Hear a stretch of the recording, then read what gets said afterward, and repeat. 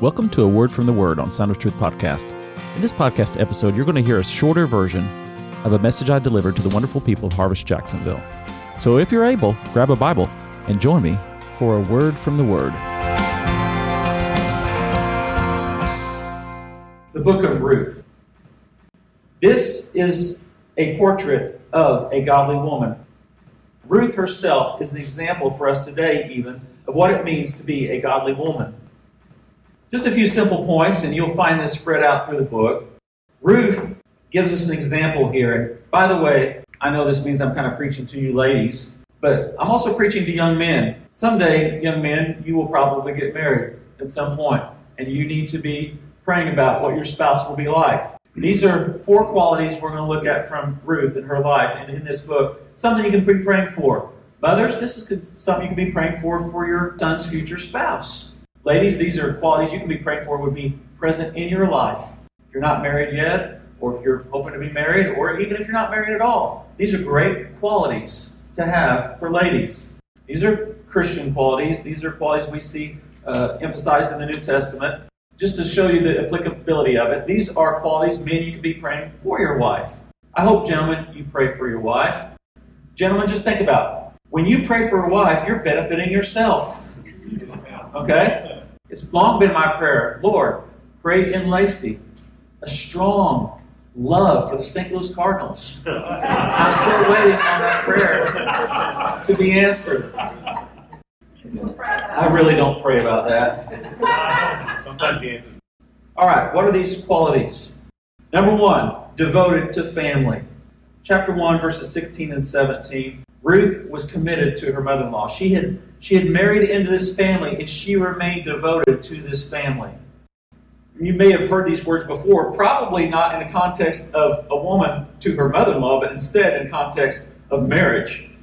She said, wherever you go, well, I will go. Wherever you stay, I will stay. Your people will be my people, and your God, my God. That is a quotation that has been used in many a marriage ceremony. Right. And some people are surprised to find out when they find it in the Bible. It actually isn't about marriage at all. It's about a daughter-in-law in respect to her mother-in-law. She was committed to her family. Oh, that every son-in-law and daughter-in-law had that type of relationship with their in-laws. That they were committed to them, saw them as family.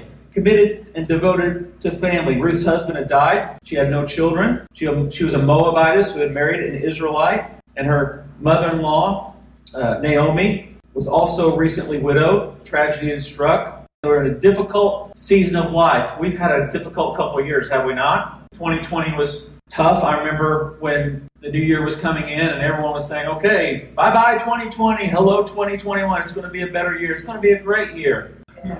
Well, maybe it's been a great year for a lot of people, but it's been a really hard year for a lot of people. We can, in some ways, identify with where they were at. And they were in one of the harder seasons of their life. And for a lot of people, these past couple of years, it's been a hard season. For me, it didn't start in 2020. For me, it started in 2019 when I was so disappointed with the death of my mom and not understanding why God didn't honor my prayers for her to live into her 80s instead of just to 71 years old. Bitter year for me. 2020 was not so bad compared to 2019 for me, although 2020 was a tough year for sure. They're in a tough season of life. And Naomi says to Ruth and to her other daughter, you don't have to stay with me. Go back to your people. She was trying to bless them. She loved them. She said, you'd be better off for you if you go back to your home. Go back to your people. But Ruth, she says, no, I want to stay with you. You're my family now.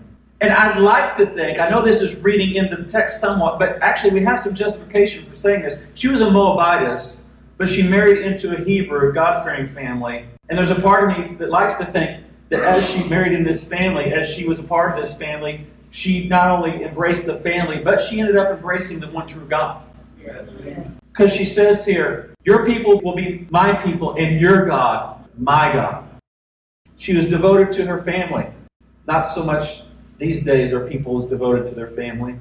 We have fathers who refuse to pay alimony, fathers who don't spend quality time with their children, mothers who place careers before their children, and spouses that leave one another when the going gets tough. Ruth was an example of loyalty and faithfulness. I'm committed, I'm devoted, I'm sticking with my family. Proverbs chapter 31 says, who can find a virtuous wife? For her worth is far more than rubies. The heart of her husband safely trusts her. He will have no lack of gain. She does him good and not even evil all the days of her life. The faithfulness, the commitment, the perseverance. Marriage is hard. Marriage is difficult. Families, it's harder and harder, it seems, for families to stay together and stick together. It's hard to have a successful family in this day and age. Committed to family. Thanks for listening to this episode of Sound of Truth. If you enjoyed it, please rate and review it. Also, tell your friends about it. Thanks. Music is by Canon and is used by permission. Sound of Truth podcast is produced in collaboration with Harvest Jacksonville and is copyrighted by Brett A. Morani, 2023.